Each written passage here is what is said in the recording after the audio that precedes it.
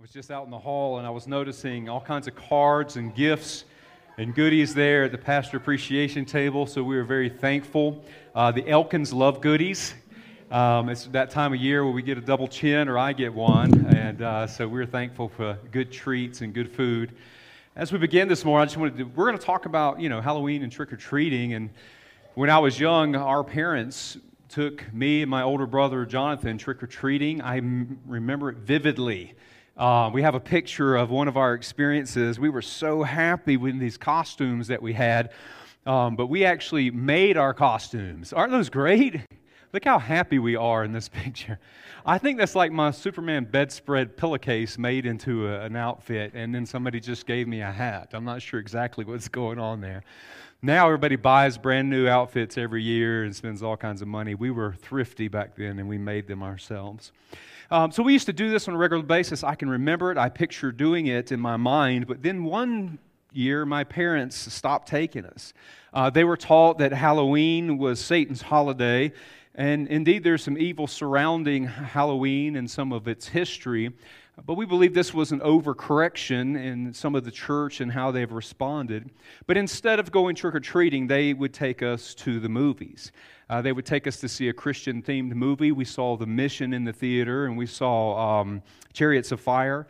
And we would still have candy. We'd stop at the gas station. We'd fill up a bag of candy, and we'd take it in. Obviously, my mom would hide it in her huge pocketbook instead of buying theater-priced candy. We always thought that was her training us to smuggle Bibles into communist countries, teaching us some good discipleship there. But at one time, my parents became very strict about the supernatural. I had actually collected He-Man figures when I was a kid. We had Grayskull, actually had the castle and all these things. But the sorcerer would call on, there was a sorcerer calling on these powers and things like that. My mom came to a place where it was like, no, none of that. And I had to sell all my He-Man stuff, Now, I got money and was able to spend that on candy. So great stuff. Fast forward a few years to the late 80s, and I fell in love with Tim Burton films, movies like Beetlejuice and Batman in 1989. I mentioned that last week. Then Edward Scissorhands in 1990. But one of the lures was not only this kind of an eerie kind of a direction in the movies, but the music by Danny Elfman. I can still hear the music. We have a lot of the songs memorized at the house. And in 1993, a movie came out that was created by Tim Burton called The Nightmare Before Christmas. Some of you guys recognize that. You know it. My kids know it. It was a groundbreaking movie with stop-motion animation. It was kind of a musical, but it was a dark fantasy holiday film. And it tells the story of this character, Jack Skellington, there in the picture. He's the king of Halloween Town, who is depressed from always doing the same old thing every year. And he goes into this place in the woods, and it's a place where there's entry doors to all the other holiday places and worlds. And he stumbles upon Christmas World. And he goes in there and he loves it so much that he ends up taking all of their people of Halloween Town saying they want to do Christmas and take over. It creates this confusion and chaos, and it is a mess.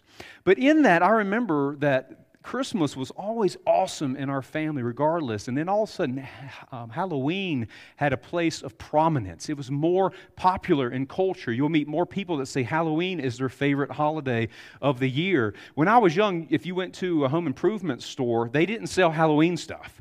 Like you can go to Home Depot and it's like all this stuff that you can buy and put in your front yard. It used to be that people decorated for Christmas only.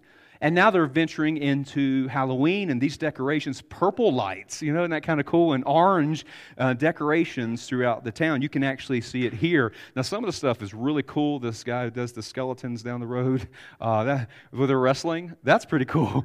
Some of the stuff is like, scary, But this kind of Halloween has kind of been raised into prominence more than it was. Now, financially speaking, more money obviously is spent during Christmas season, 130 billion, I believe, or more. Halloween is only about 6 billion, so they're not even close in that area. But there's differences. Christmas speaks to light, the coming of Jesus Christ, life into the world. Isaiah says this in 9:2, "Those who were walking in darkness have seen a great light." We recite this every year as we're celebrating the advent of Christ, because the light of God has come into a dark world. When it comes to Halloween, it deals more with darkness and death. Of course, the season changes, the falling on the leaves, the darkness has come, more a long period of darkness in the season of winter. But many don't know, even as we celebrate Halloween, its origins. I mean, I didn't know later in life what the origin was until I looked into it. But there used to be many questions about Halloween. In the church, people used to ask, should we celebrate it? Should we embrace it? Should we resist it? Is it evil? What do we do? But we don't see a lot of that anymore. We're actually just seeing that people just do it without question or concern or the reason why. And the message today is not about opposing Halloween. The message today is actually information on how can we engage it better. But we still want to know the history of it. Where did it come from, and why do we even celebrate these things in our culture? So as a family, we love the festivities. I love watching movies that have festivities. Like, I love, if you watch the story of Ichabod Crane, there's this where they're all coming together and they're celebrating. I love those scenes. In A Christmas Carol, where he goes home to visit and he's Fezziwig, his old boss, are having this celebration for Christmas. I love those scenes in movies. So we love the festivities. And there's nothing wrong with dressing up, engaging the imaginative. Those things are good. But there's also some serious things we want to deal with as well. I think we need to know our boundaries in what we deal with. It's kind of like movies. I tell people, you need a boundary with movies or you'll watch anything.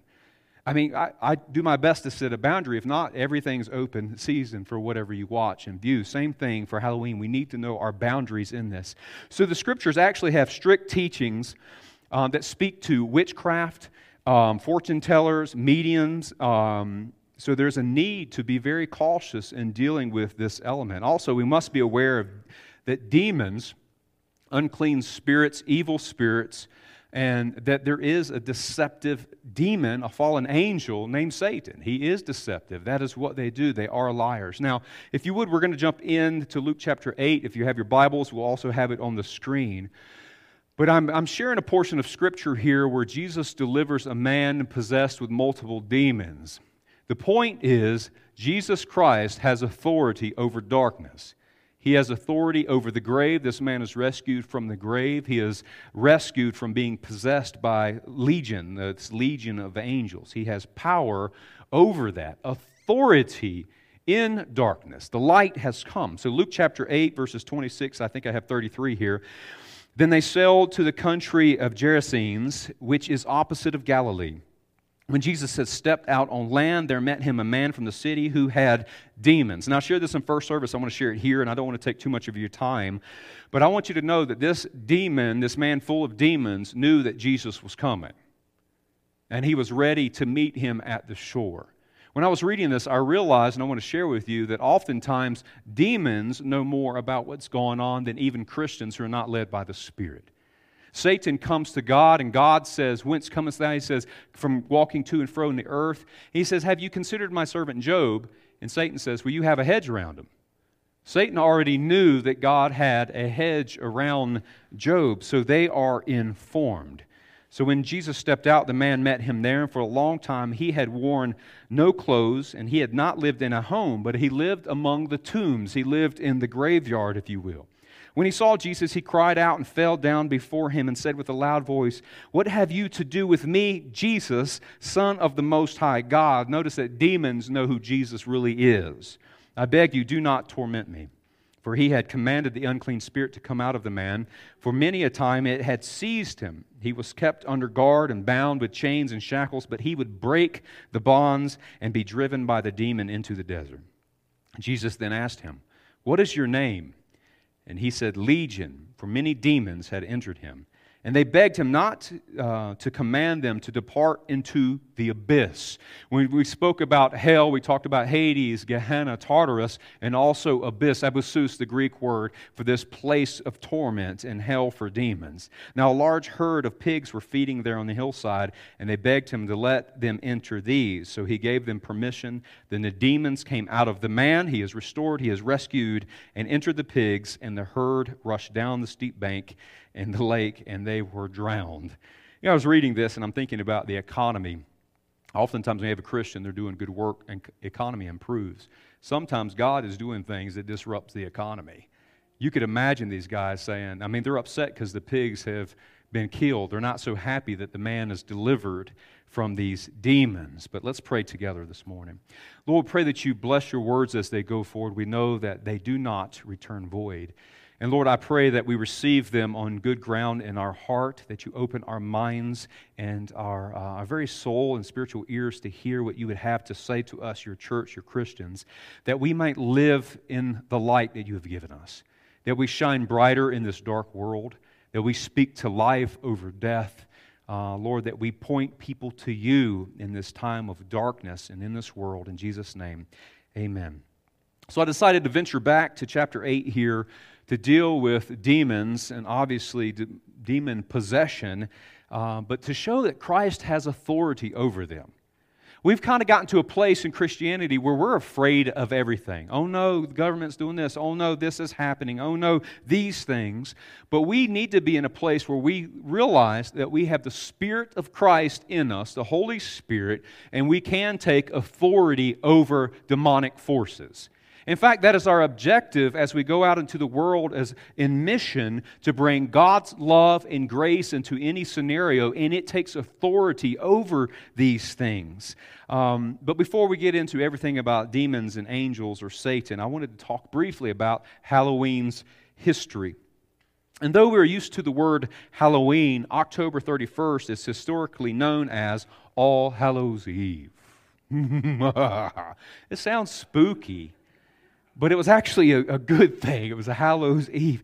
Halloween is a mixture of old Celtic pagan rituals in the early Catholic Church around the 5th and 800 A.D. that they merged these things. It's rooted in the ancient Celtic feast of Samhain. It looks like Samhain there, but it's Samhain is the way it's pronounced.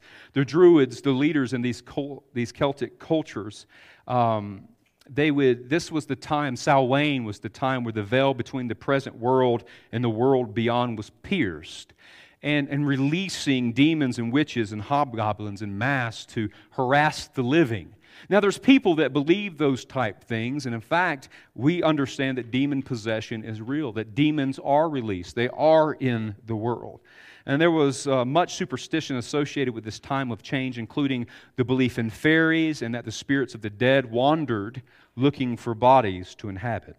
And since the living didn't want to be possessed by these spirits, they began to dress up and disguise themselves. We call them costumes today. They were disguising themselves then as witches or devils or ghouls to attempt to ward off the evil spirits. So they dressed like ghouls to deceive the ghouls who wanted to come and take advantage of them.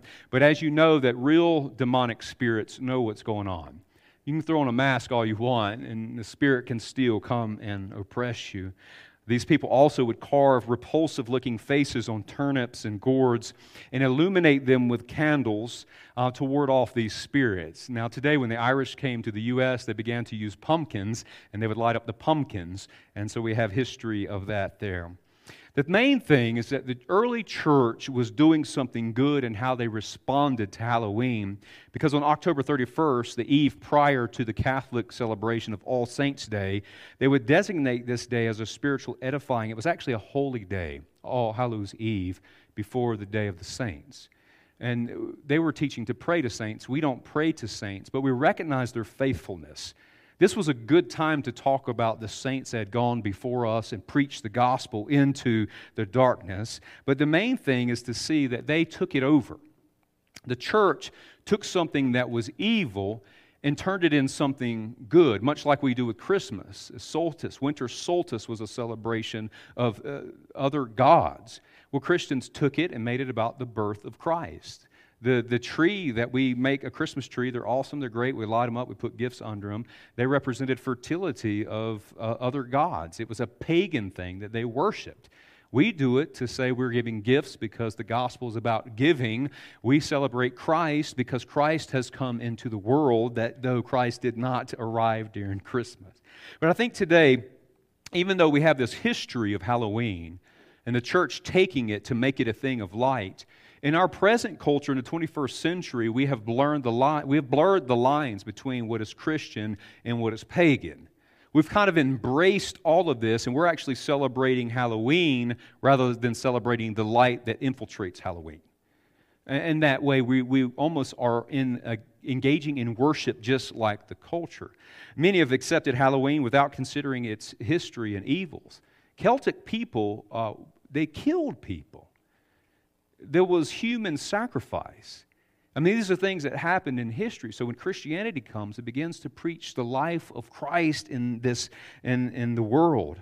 We are to be a shining light in darkness.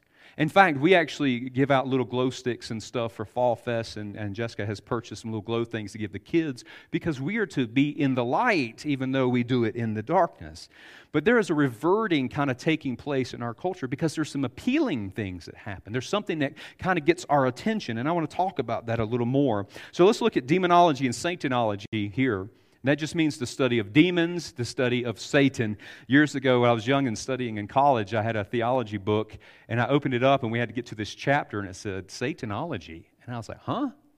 You study Satan? But yes, we need to study Satan and know his devices. He is deceptive. He is the liar. Paul calls it out here in 2 Corinthians chapter 2 and verse 11, so that we may not or would not be outwitted by Satan, for we are not ignorant of his designs or devices, or schematics is actually the Greek word. He has a plan to take you down. We are to be aware of who he is and what he does. Jesus said he was a liar from the beginning. He is a deceiver. He led Adam and Eve into temptation to break the commands of God. And this is the objective of Satan and demons, to make something that is good, bad, and to take things that are bad and make them seem good. That is his job. That's what he's been doing since the beginning. Satan is very deceptive. He deceives people into this. Our culture, we have made killing babies, which they were doing human sacrifices in the past. We've made killing babies, evil, into something good, a human right. We're actually giving up human rights for one for the rights of another, and they take the life. That is what Satan does. He deceives people. Our culture, and even Christians within the church, say, well, it's a right. You're basically telling me that killing babies is a right. We've been deceived. This is what's happening in our culture. As much as I've liked Halloween, this is kind of our thing. We have spooky movies that we watch. There's some things that we like. We sing songs and have fun with these things. I love the Sleepy Hollow story. I mean, we watch this. It is funny to watch Ichabod Crane scared to death running from the Headless Horseman and all these things, this folklore in our history. But I don't watch like slasher films. Like, life is important to me. The older I get, it's even hard for me to watch war movies. Even though there's courage and heroism, there's so much death, and so it's hard to watch. But we don't watch that type of stuff and just slasher horror films. I don't like supernatural films that deal with demons possessing people or a home. Like, there's always a house somewhere that has some demons hanging out in for some reason. And but people watch these and they're scared to death of demons. The New Testament does not teach anybody to be scared of demonic forces. We have the power of God to take authority over these things. There was a young girl that was in our youth group years ago, and she had gone to visit a family member from North Carolina to Virginia, and they were watching one of these movies, a paranormal movie series, and it was so scary that she called her dad to come pick her up in the middle of the night. All the movie did was train someone who's supposed to be a Christian to be afraid of demonic forces. We're to be aware of them. We're to be observant of what's going on, but we are to take authority over those things. In fact, I wish sometimes my grandma could come and speak. I mean, she's old, she's in her 90s, she can't fly out here and speak, but she has a lot of wisdom to share.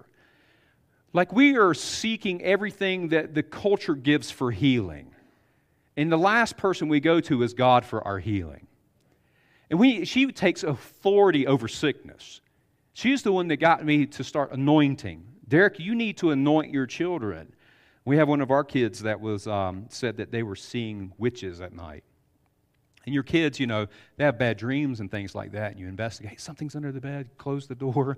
Emma makes us close the closet at night because it distracts her, is what she says. So we close those things. But one of my kids, when they were really young, said they kept seeing a witch. And I was like, hon, I was trying to figure out what they were seeing. And it was serious about it. It is in there. So I went in that room and we took authority in the name of Jesus Christ and cast out any demonic forces that may be deceiving my child. And we anointed her in the name of Jesus.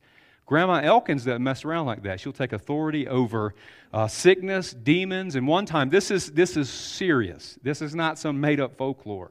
A tornado was coming through Fayetteville, North Carolina, shaking the trees. And my grandmother, she went outside and rebuked the storm. That sounds charismatic and crazy, right? I'm not recommending doing this. I'm just telling you what Grandma Elkins did and the faith that she had. She rebuked this storm. We came and visited later, and we saw all the trees down. And we're talking about these big North Carolina oak trees, like I can't put my arm around them. They fell down, the roots are up all around the house, but the house was not touched. So that storm was coming through in a tornado, and Grandma Elkins says, I rebuke this storm in the name of Jesus. We are to take authority over demonic forces, but these movies are training us to be afraid. They train people to not take authority over demonic forces. Jesus sent out the 72 disciples. There was 12 and there was 72 that he sent out. Luke chapter 10 talks about this. I have it here on the screen. The 72 returned with joy, saying this, Lord, even the demons are subject to us in your name. That means Christ is in us. We've been sent by Him to preach the gospel, to deliver people. Now, you're not seeing a lot of people demon-possessed anymore because light has come. There's more light than there was before. But you are seeing people demonically oppressed. We're dealing with depression. We're seeing that demonic forces are moving in people's lives. They need you to pray over them. They need you to get involved and start praying and teaching them about Jesus because Jesus has authority over the realm and kingdom of darkness. But again, demons and demon possession are very real. Now raise your hand if you know what The Walking Dead is, or Robert Kirkman, the creator for The Walking Dead. A lot of people have watched it, very popular in our culture. Well, as that series was coming to an end, he began to create another story. He's a comic writer, graphic novels, all these things. And later he came up with another story idea called Outcast, and it deals with demon possession. And I was interested in this comic, so I ran to go pick it up. I wanted to read and see what it was about. And he actually says this in the comic. This is a guy, he's not necessarily a believer in Christ. He just recognizes what's going on in the world. He says, as much as I love The Walking Dead, zombies are not real. Now, I'm sorry to let you guys down that bought zombie ammo and all these apocalypse kits. There's not going to be a zombie apocalypse. He says this, the writer who's made millions off of this, zombies are not real and never will be. The scariest things are real. Ever seen Jaws or The Exorcist? Yes, even the last one, very real, very scary. There is evidence that supports the possibility that demonic possession is very much real. There are a lot of first-hand accounts out there that paint a very strange and terrifying picture. This guy's just writing stories for money, and he says that and recognizes that. My zombie story is not real, but everybody knows a story or has heard of demonic possession. Now here's the deal. There's something alluring about the unseen world and the potential to acquire power from Satan or natural forces. It appeals to people because they don't want the true power of God. They're trying to find another way to have power. We have people, even in Christianity, playing with tarot cards or going to palm readers. You know, the funniest thing in the world is you drive down these old towns and you see these palm reader shacks, they're dumps. You think they'd have some kind of fortune telling where they brought in more money, but they barely make it paycheck to paycheck, telling people how to get fortune for themselves, the future tellers. So tarot, you have people in tarot cards now. Ouija boards is sold in the toy section at Target. Horoscope, there's Christians that do horoscope. I've watched it on Facebook. There's people I ministered to, and it pops up in their feed. Oh, my horoscope for the day is this. And I was like, why are you doing that? Where do they get the information from? The stars. They speak to us. I don't know what they think they're getting information from. It's not real. It used to be in the newspaper. People turned in the newspaper to get their fortune. It's about smart as your little cookie when you go get some Chinese food and you open that up. May meet a friend today. Yay. Well, that's wise, and I'm happy about those things. But it's just not divine wisdom of God. It is of the world. Now, I want you to know the Bible is very strict about these things. Now, in the Old Testament, they're coming into the promised land. These are people that worship foreign gods. They sacrifice children. They worship Baals and all these other things. They worship nature. They worship the gods of fertility. And they're bringing in the gospel and the good news of God. Exodus chapter 22, verse 18, it says, there, you shall not permit a sorceress to live. They were to stop these evil things. And it's not just because, it was just for monetary gain. There was evil stuff that happened around this. You're talking about orgies and worship and killing kids. They wanted to stop this evil stuff taking place in the land. Deuteronomy chapter 18. There shall not be found among you anyone who burns his son or his daughters as an offering. Now, why would God say that? Because this was taking place in the land. Anyone who practices divination or tells fortunes, interprets omens, or sorcerer, or a charmer, or a medium. Remember the show in the 90s, Medium? I mean, people watch this stuff, Charmed, the TV show. People watch this stuff because they're interested in it. You're not to have anything to do with necromancers or those who inquire of the dead. For whoever does these things is an abomination to the Lord, and because of these abominations, the Lord your God is driving them out before you. They were to be driven out. This is what's happening in the New Testament. They begin to preach the gospel. Demons are being cast out. People are being healed. People are being raised to life. And actually in the book of Acts chapter 19, Paul comes preaching the good news of Jesus in Ephesus. There's people, they're casting out demons. People are being healed by these strange miracles. The cloth of Paul. He wipes his brow after working and building tents, throws it to the ground, and people are grabbing these things and being healed. It is a rebuke to the city because their people used to dress in perfect white and cleanliness to go to temple. And God is showing even the most dirty things of the gospel cleanse and restore and heal, and people are saved. And here in Acts 19, a number of those who have practiced magic arts brought their books together and burned them in the sight of all. And they counted the value of them, and they found it came to be 50,000 pieces of silver. Somebody has estimated that to be over $1 million today. Now, they didn't have this book burning because the Nazis were making them do it, or churches or any of that thing. It's that people were convicted to get rid of this stuff. Like I've had friends when I've preached messages, there was movies they shouldn't be watching. They said, Derek, I want you to know that I took and I threw that movie away. I didn't tell them to do that. They were led by God to do it because it was something luring them away from the gospel. These people realized the demonic forces and that using magic arts were evil, and now they're restored and they believe in Jesus Christ. The issue with our culture is that we have had light. We have light, but it's reverting to darkness. Other countries that came out of this darkness, witchcraft, summoning demons and these things, they've seen how bad it is, and now they've come to the light, and they don't want to go back. We had light first, and people reverting and kind of going back to darkness. These people have seen it firsthand in other countries, South America and Africa and places like that. Years ago, there was a missionary in Africa. He had brought the gospel to a village, and people are saved, even the village witch doctor and all kinds of... So this stuff begins to stop the worshiping Jesus Christ. The missionary wants to take one of their devices that they use to summon demons to take it back and show people. The witch doctor told him, you don't want to do that. We use that. That is real. We use that to summon the demons. The missionary said, no, I just want to go back and show people to talk about it. He has to hike out of the village, and one of the nights, he's staying through the night, he hears something at night shaking. And he woke up and looked over, and that rattle, that gourd that was used to summon the demons was moving on its own. So he took it and threw it in the fire and destroyed it. Because there's something behind these things. And we can say it's silly, it's not real, but there's demonic forces empowering these things. Demons deceive people. You have to ask, why would they ever have been interested in that?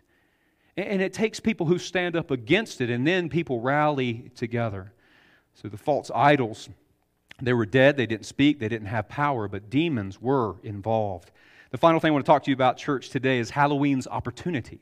So you see the darkness and the origin of Halloween. You see demons are involved in some of the dark things in the world.